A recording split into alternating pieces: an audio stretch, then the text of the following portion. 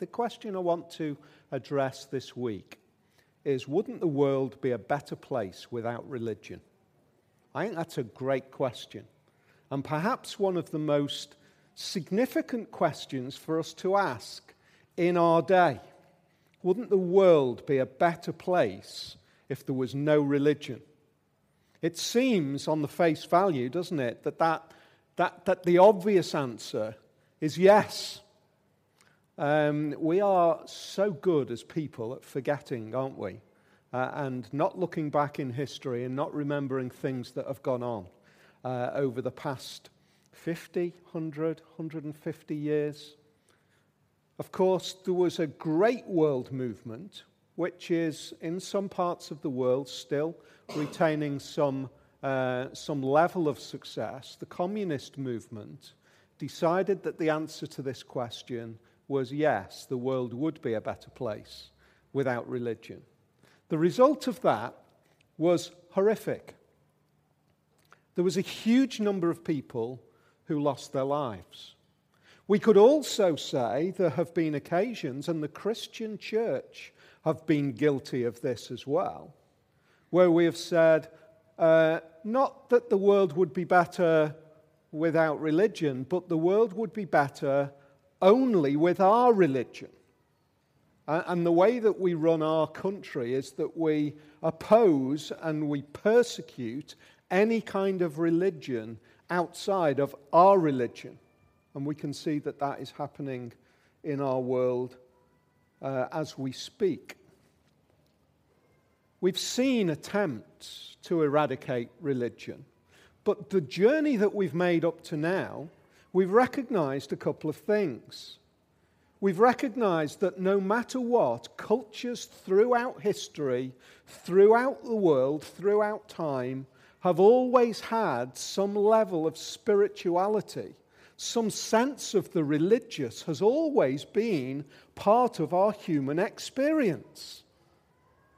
And I would also say that the parts of the world where we have in the past century seen the attempt to eradicate religion are parts of the world where religion and faith is exploding again. So there is a sense in which I would say it is a little bit of a moot point to ask whether the world would be a better place without religion, because I would suggest our very human being, what we are as people, says we will never eradicate the notion of religion. Why? Why is that? Why is it so important to us? I think there are a couple of things that make religion and faith and the idea of something outside of us incredibly important. And these two things, there are many others, but these two things seem to me very important. We ask questions about two things: our origins, where we've come from, and where we are going to. We can't get away from asking those things. We ask them collectively. We ask them individually. We can't get away from asking those things. Where am I headed? What is my future? Is there an eternity that I face? Who are we as people? Is something which we are asking. The second thing which religions seek to address is that inner knowledge of the issues of right and wrong. We know that there's right and wrong. We know that there is good and evil. And religions address that very issue in different ways with different answers, different perspectives. They hone in and they speak to what we are as people, that sense of justice. I don't think we can ever eradicate religion from our existence. The issue to me is bigger than that, though. The issue is this: if we can't, and I would say we can't, which one of all of those perspectives of religion, which one speaks truth? Which one might we look at and seek to find out more about? And that is really our question the God question that we're asking. So I'm just going to pause there, and I've got a thumbs up from the back, so here we go. Would the world be a better place without some religions? That is a great question. That's great. Would the world be a better place without some religions? Let me answer it in this way, because I think we often forget this. When the Christian faith really began after Jesus, as it emerged, as it found its continuity from the Jewish faith, the Christian faith came into the Roman Empire, and it basically said this: we are not making any demands that you change.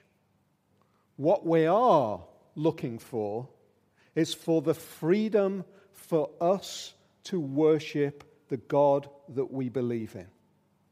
That was amazing in its day. It was incredible in its day. What it introduced was the idea of the rightness of plurality.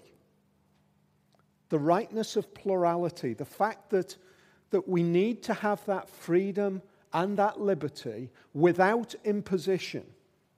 So in answer to that, I would say we need to live in a world where there is freedom for all of us to engage in religious practice as we believe to be true.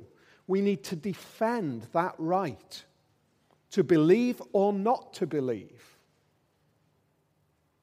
So we ask the question, would the world be a better place without some religions? I think we mix up religion and power at times, very often. I think very often power is expressed through religion. And the Christian church and other faiths around the world have been guilty of that, expressing human power through religion. So I think I would come down on the line of I would defend the right for every religion to exist. We need to have that. That's part of what it is to be human, that freedom and liberty. It's what the Christian church introduced to the world. But I would encourage us not to mix up religion with the desire of human power, which is a very different thing. That question, by the way, we could go on for a long time with that one. So I'm just going to pause it there and we'll see if there's can the world survive without religion? I would say can the world survive without religion? I think history tells us the world can't survive without religion. It just can't. The various attempts to eradicate it have always resulted in aspects emerging, growing, continuing. China is one of the world's greatest areas for the growth of Christian faith in the whole of the world at the moment. China is exploding in terms of Christian faith. In a matter of less than a decade, the statistics say that there will be more Christians in China than in America, I think, is the kind of numbers. I might have got that wrong, but what it's saying is, in a place where religion was persecuted, it continues to grow. That's amazing. We're going to come back to that idea a little bit later on. The idea of the kind of importance and the significance to people. So I would say, can the world survive without religion? I don't think the world has any chance of ever existing without religion because it is so written into us. So I'm just going to, I'll carry on and we'll see if we carry on with some more later on. So the Christian religion foundations. What is it? We're talking about religion here. Philosophies, moral codes, different ideas, different ways of living, different ways of viewing time and eternity, different voices and experiences, what is this religion that we talk about? And what actually makes, from my perspective, what makes the Christian faith distinct? Why is it different? I would argue that the uniqueness of the Christian faith is rooted in this, that it is not based on a set of moral codes or a set of philosophies or a set of ideas. It is rooted in a person and in the events of his life. And it is rooted in Jesus. And there is one significant event which changes everything. We saw a couple of past week or so, we've been looking at the implications of the way Jesus was nailed to a cross and the way that he died. We're moving and we're concluding because I think this issue speaks right into the idea of religion. We're moving this week to the idea of Jesus rising from the dead. Mark chapter 16, verse 1 to 3. It's the last chapter in the book of Mark. Remember, we started with Mark chapter 1, verse 1. Now we're at Mark chapter 16, end of the book. Do you remember it said the beginning? Now we're at the end. Jesus has been nailed to a cross. He's been killed. He's died, surprisingly died very quickly. He was taken down. He was put into a tomb. On the Sabbath, which is, Jesus was killed on the Friday, on our Friday. We had the Saturday and then the Sunday, which is the Thursday, Friday, Saturday. And then we arrive on the Sabbath. The Sabbath is over. And now we get to the Monday. Saturday, Sunday, Monday. When the Sabbath was over, Mary Magdalene, Mary the mother of James, and Salome bought spices so that they might go to anoint Jesus' body. Very early on the first day of the week, just after sunrise, they were on their way to the tomb, and they asked each other, "Who will roll the stone away from the entrance of the tomb?" That's the picture it. Early in the morning. They are doing something which is absolutely normal and yet remarkably abnormal. Jesus has been killed. He's been put into a tomb. The tombs in those days were rolling stone tombs. It's where the Rolling Stones got their name, apparently, some have said. A rolling stone tomb. It's a kind of a cave, and in the front of it is a groove, and there is a round stone, a big stone, which rolls backwards and forwards. Why does it roll backwards and forwards? Because you roll the stone back, you put a body into the tomb, you roll the stone across, and then later on, when the body has decomposed, you collect the bones, and you put the bones into a smaller box, and then the box is then preserved or buried or kept, however that is. So this is a normal thing, and yet is an abnormal thing. And I think it speaks very powerfully into the kind of experience that these women were having at that time. They are absolutely grieving. They are shattered. And they are behaving in a way which is normal yet abnormal. They want to do something. They want to go and they want to anoint the body, which was the custom of the day.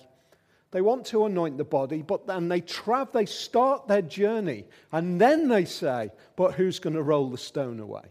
The normal practice was that the body would be anointed before the stone was rolled across the entrance. I think it speaks about where they are, where their emotions are. They're the kind of people who are like all of us.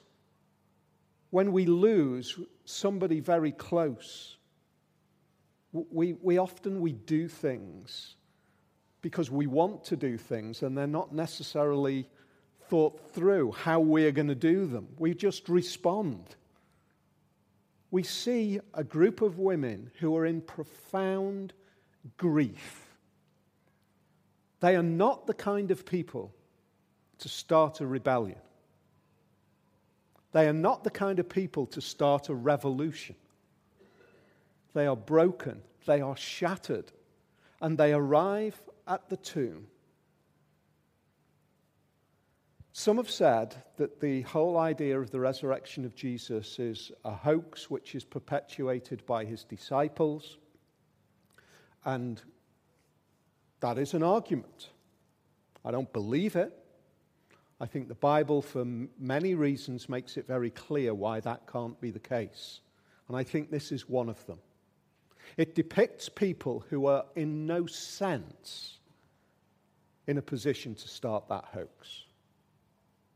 And it also is recorded so soon after the events that the idea of something in the past, a hoax in the past, being possible, is eradicated by recent memory. That's the first thing that we see. We see the shadow of death breaking in on these women, don't we? And in a sense, that speaks about our quest in the issue of religion. The shadow of death. The one thing that none of us can defeat. The one thing that is going to face every single one of us. The thing that we cannot stop. The thing that we cannot exercise or eat or prepare ourselves away from. It is going to happen. It is the great imposter. And it is more than just a natural event. It is a shattering psychological experience for those who are left behind. So we see this shadow over their experience at this moment. And then stepping from that, we see from the shadow of death, the hope of life. Look at how the story unfolds. But when they looked up, they saw that the stone, which was very large, had been rolled away. I love the way Mark recounts this story. He sees that they're arriving with this conundrum. How are we going to roll the stone away? They arrive, and the stone is already rolled away. The very thing which was a problem for them is taken care of. As they entered the tomb, they saw a young man dressed in a white robe sitting on the right side. They were alarmed. "Don't be alarmed," he said. "You're looking for Jesus, the Nazarene, who was crucified. He has risen. He is not here. See the place where they laid him. But go tell his disciples and Peter, he is going ahead of you into Galilee. There you will see him, just as he told you." Do you see, they're not transformed here. Trembling and bewildered, the women went out and fled from the tomb. They said nothing to anyone because they were afraid. They're afraid at both ends of this little narrative, aren't they? They're not people who can change the world, but an event has happened which is beyond anything else that has ever happened in the whole of human history, if it is true. And it is quite simply this, that Jesus of Nazareth died and came back to life. The problem that they had was the stone, and the stone needed to move. The stone moved, according to this narrative, not by the strength or wit of the disciples, but by divine power. He is risen. In 3 words, the world changes forever. It does. We are about to enter into Christmas, aren't we? We are about to enter into Christmas because of those 3 words. Don't be confused about the idea that we're entering into Christmas because of Jesus' birth. We're entering into Christmas because of those 3 words. He is risen. We would know nothing about Jesus if this claim did not exist. It is the uniqueness of the Christian faith. The Christian faith doesn't start with philosophies and ideas. moral codes. It starts with this event. And it says, if this is true, then it's got to change your life. Jesus, dead and alive. He is risen. Anything, guys? There's another thumbs up from the back. How do we explain all the bad things that are done in the name of religion? If we go back a few weeks, and last week as well, I think hopefully what we tried to address was the terrible issue of the human condition. That by nature, we have a real problem. And we all contribute in some way to a greater or lesser extent to the problem of the human condition. And so when we see the worst of the human condition laid out on our TV screens in the name of religion, that for me is the explanation. It is the worst of the human condition under the veil of religions, under the veil even at times of Christian faith. We must not look back. Now, this is kind of, I hadn't planned to say this, obviously, because it's a question. We must not look back and say, when I look back at what the church has done, that means I can't possibly believe in it. I get why you might say that. But we can't say that. Because the problem is not the church or the faith or the Christian message or Jesus. The problem is the continuing issue of the human condition. Now let's just shrink that to be very personal.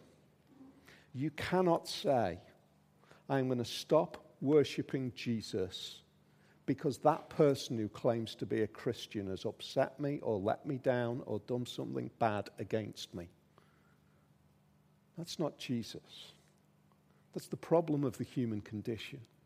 That is what is at stake here. It is what we are as people that is the problem.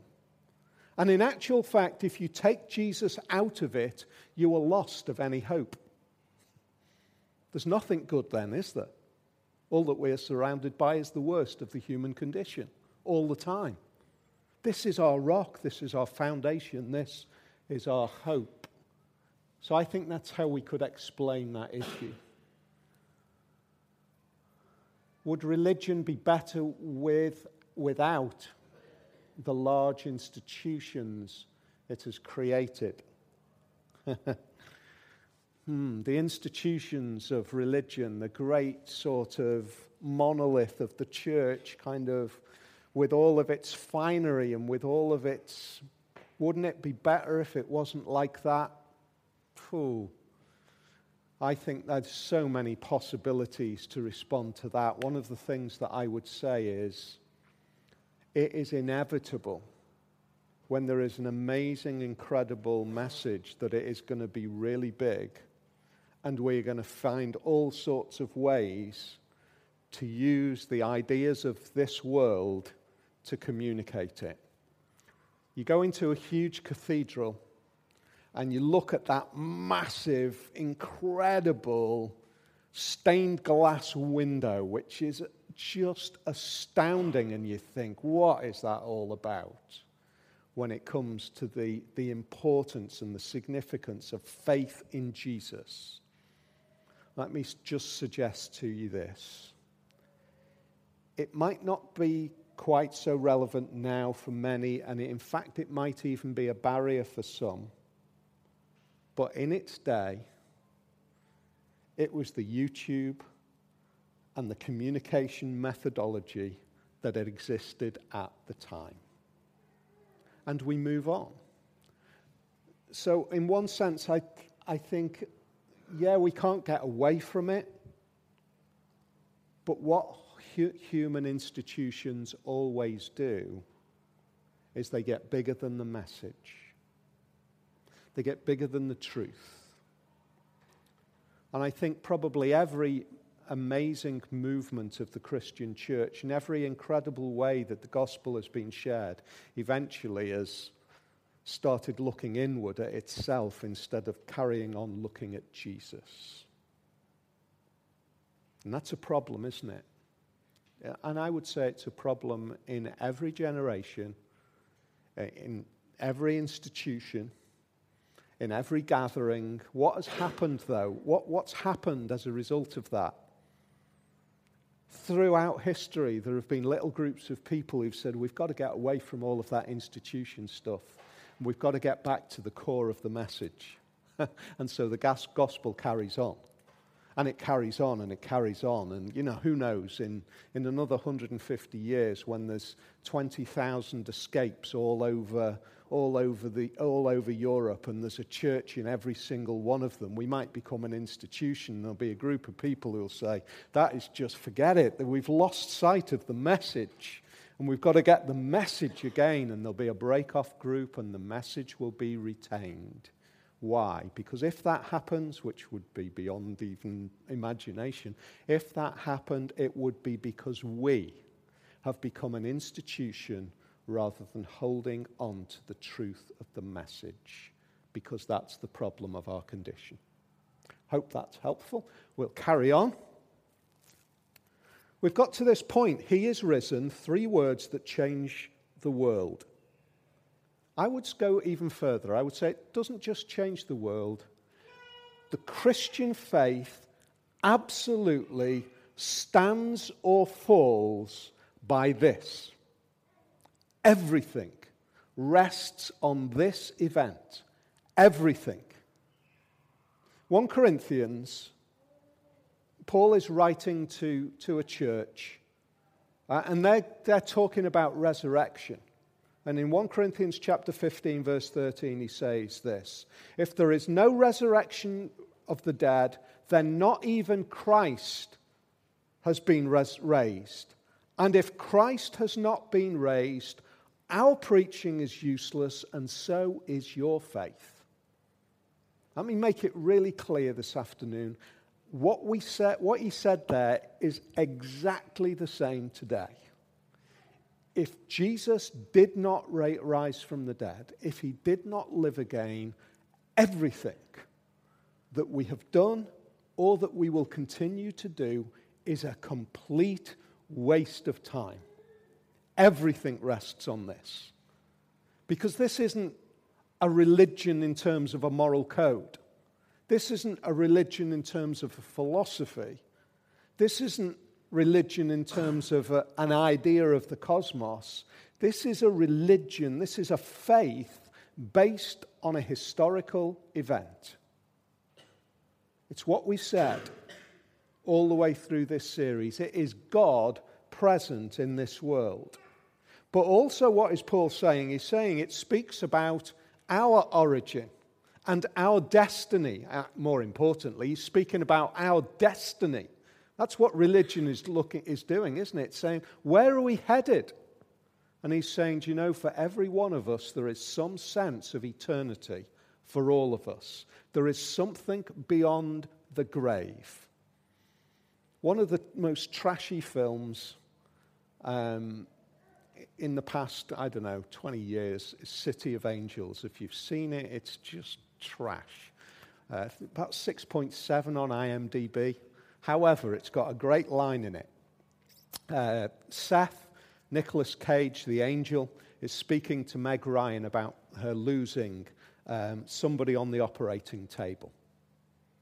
And he turns to her and he says this: some things are true, whether you believe in them or not. Wow. That is amazing, isn't it? Whether we believe in resurrection or not, if it can be true. It doesn't become true if you believe in it. It is true according to the Bible, and therefore whether you believe it or not is an irrelevance. That's what Paul is saying. And that's what Jesus is saying. He's saying, should you believe in resurrection? Well, look at me. That's why you should believe in it. That's why what makes sense of what Mark says right at the very beginning of the good news about Jesus the Messiah, the Son of God. It's good news because it says that there is more. It's good news because he comes back to life. But more than that, it gives us hope in the face of death, doesn't it? It gives us hope in the face of death. The grieving women are transformed ultimately. They leave terrified, but they ultimately become totally committed to this gospel message. Mark, who wrote this book, in fact, all of the disciples, with the exception of one, apart from obviously Judas, who died before Jesus, all of the disciples, with the exception of one, John, all of them died because of their conviction that the resurrection of Jesus was absolutely true. Mark, who wrote the book that we're reading here, traveled back to Alexandria, and he died by having his body dragged behind horses through the city. Why? Because he absolutely believed that Jesus had risen again. So when I said, why will religion survive? Why will Christian faith survive? I would say Christian faith survives because of the absolute conviction of the confidence that Jesus of Nazareth is no less than the Son of God who has died and has come back to life. However, it does bring hope in the face of death, but it also brings something else. It asks about our origins and destiny, and it talks about that destiny of hope. But the other thing that we said religion spoke about was right and wrong and justice. And the resurrection of Jesus speaks absolutely about that as well. The resurrection of Jesus isn't some sort of divine magic trick so that you will believe. The resurrection of Jesus has a purpose. We know that we want right and wrong. We know that we want justice. Written into us as human beings, it is a desperate need. We asked the question last week, what about Raoul Moat, the guy who killed himself after killing others? Where's justice there? Could he be forgiven when he comes face to face with God? Acts chapter 17 and verse 31, Paul addresses that kind of issue. And he says this: God has set a day when he will judge the world with justice by the man he has appointed. Who's that?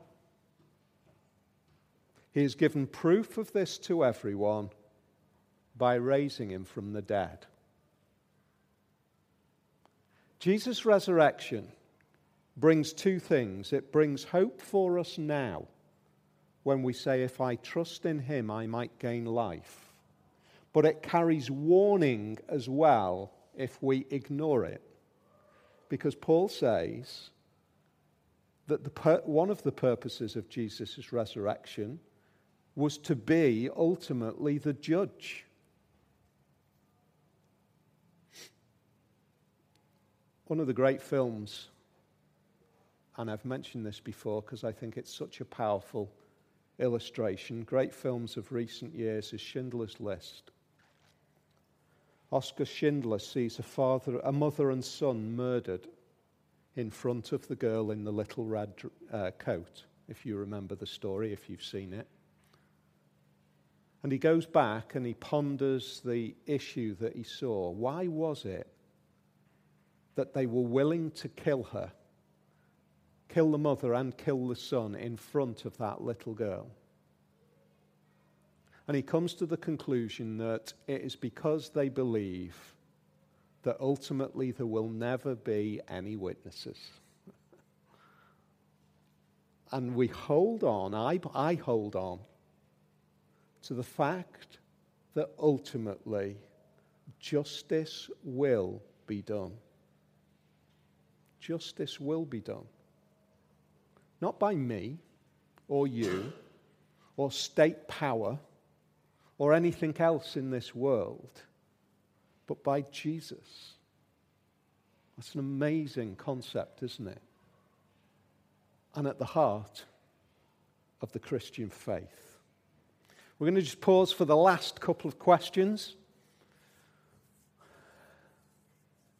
Can our faith and relationship with Christ be classed as a religion? I'm glad somebody asked that. We've talked about religion, and we often say we're not talking about a religion here. We're talking about faith in Jesus and lived reality. That's a really helpful question.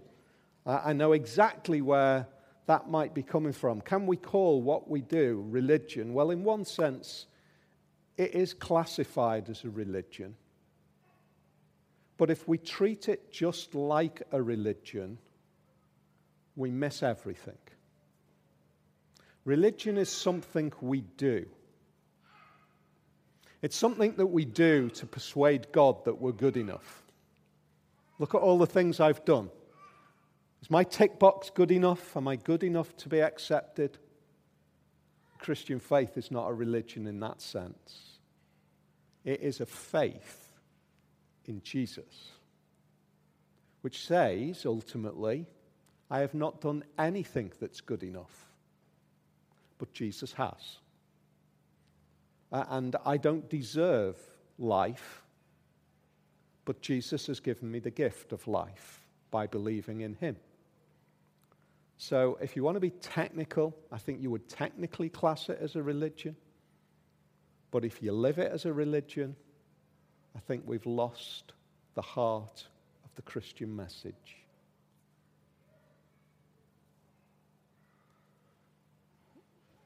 Will there be an amalgamation of religious beliefs in the future? That's a good question. Will there be an amalgamation of religious beliefs in the future? I think that there would be others, many actually, from no religion, who would say that's the ideal. Religious beliefs should all come together.